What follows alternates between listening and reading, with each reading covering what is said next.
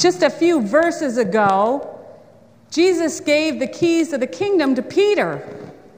And he said to Peter, "You are the rock on which I'm going to build my church." Now, I can't imagine what that must have been like. Out of the 12 apostles, Peter's the one, and he's being given the power.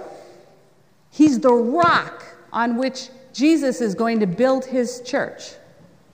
And now, because Jesus tells him that he's heading toward Jerusalem, that he's going to suffer and be killed by the chief priests and scribe, Peter is saying, "No, Lord, no, this can't happen to you." He wants to prevent Jesus from going to be killed. And what does Jesus say? "Get behind me, Satan. You are a stumbling block." So poor Peter has gone from being the cornerstone for the church to being a stumbling block, to being rebuked in the most intense manner for wanting to keep Jesus safe. I can't blame Peter for that. I would have said the same thing. And it seems really harsh to hear what Jesus has to say to him after Jesus had given him the power and authority. But what Jesus then explains in the gospel is that you have your heart set on human things. Mine is on divine things. And how different those two things are. Because the human things that Peter had his heart set on was that Jesus had come to rescue them, to take the Jews away from the oppressive Romans, to create a kingdom that would perhaps overpower and get rid of all the suffering and the horrifying things that were going on in their world, to rescue them like the knight on the white horse coming in and swooping them up and away and taking away their problems and their suffering and their worries and their anxieties. But no, the divine way is to head right into that, to go right into where Jesus shouldn't go, to walk toward the suffering and the pain, and God forbid, his death. This is the divine way. And not only that, but then Jesus extends the invitation to the disciples to come with him. Pick up your cross, he says. Now that's the way of execution in that context. So what Jesus is saying there is, pick up this method of execution, carry it, and follow me. Not the best recruitment poster. It's like, whoa, okay, you want me to do what now? And this is the way? Well, it makes us wonder, what is the way? What way are we on? Well, in seminary, there's this wonderful illustration, and I'm sure I've mentioned it in the five years I've been here, called the freight train to hell. And it's in theology, they talk about the freight train to hell. We're all on the freight train to hell. And that what Jesus did through his crucifixion and resurrection is turn that freight train from the destination hell to the destination heaven. And we're just on the train. We can switch cars if we want, but we're kind of on the train. So I'm not a big train person. I've only been on a couple. That analogy doesn't really do it for me. So let me give you another analogy. I went whitewater rafting Friday.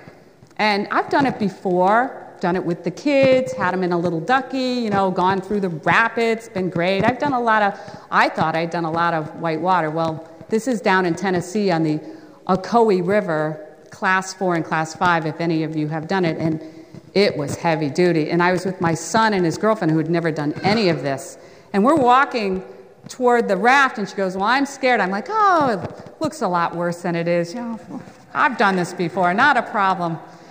So I end up in a raft of 6 people, all under 30, except for me, obviously, and the guide, and we're heading down this river, and the guide says to all of us, he goes, "Okay, there's a bunch of different ways through the rapids. We can go an easier way, I mean, it'll still be fun and adventurous, or we can go the most difficult way. What do you guys want to do? They're like, yeah, we'll go the most difficult way. And I'm like sitting there holding my paddle. Yeah, sure, okay. So this is what life is like. We're all on the same river. We're all going in the same direction. We all are born, we live, we die. We're all on the same river. But what we do get to choose is the path that we take and the boat that we get in and who our guide is along the way. Now, the guide that we ended up with, I wish I could say I had chosen it, and it's probably true in my spiritual life too. I don't know if I really chose this way. I think I got called in this direction, and they called my name, and I got in the boat with Franklin. That's what I did. Thank God, because he has been doing this for 10 years. He had big biceps, and, he's a big guy, and he's sitting in the back of the boat, and I'm feeling okay. I'm feeling pretty confident until he takes us down the hard path, because that's what Jesus calls us to, is the harder path. The path of the divine is much harder than the path of humans. If you look at that passage from Romans and you read all of those things it tells us to do, none of that is easy. None of that. Love those who persecute you. Give honor to others. It's hard. The way of love, the way of Jesus is hard. It's the way of the cross. Okay, so now we're going down the river, and this river in 5 miles drops 260 feet. And the water is roaring. And the first thing we do is you're right out into the rapids. And they give you some little instructions. And you all have to paddle forward. But if you're not paddling forward, I'm in the middle, the same time the guy in the front is paddling forward, then your paddles are going to hit each other. So, of course, we're all over and we do a lousy job. And the guide, who is my metaphor for Jesus, kind of yells at us. You guys are not together. We can't get where we need to go unless you pull together. So we kind of have to learn to pull together. This is what we have to do in the church. If we're not all paddling simultaneously in the same direction at the same time, we're going to hit each other and we're not going to get anywhere. We're certainly not going to get where we need to go. And in some instances, when the rapids get really difficult, we could end up flipped over or hitting our heads on rocks or whatever is going to happen. So we end up in a very heavy-duty part of the rapids, and we slip sideways down at least a 5 or 6 foot drop, and now we're in something called a hydraulic, which is where the water is washing back into the boat, and we're firmly up against the rock. Now the water is just coming in on top of me. I can't breathe, and I'm like gasping for breath, and the water's coming in, and it's filling the boat. And then it fills the boat, and the boat gets heavy, and the boat moves away. These are these moments in life where we're feeling overwhelmed, where everything is coming at us at once. We feel so overwhelmed we can barely breathe. And it feels like we're sinking because our boat is filling up with water. But eventually, after so much has come at us, there's movement in a big way. And all of a sudden, we're cut loose. If we can let go, have faith that we'll be okay.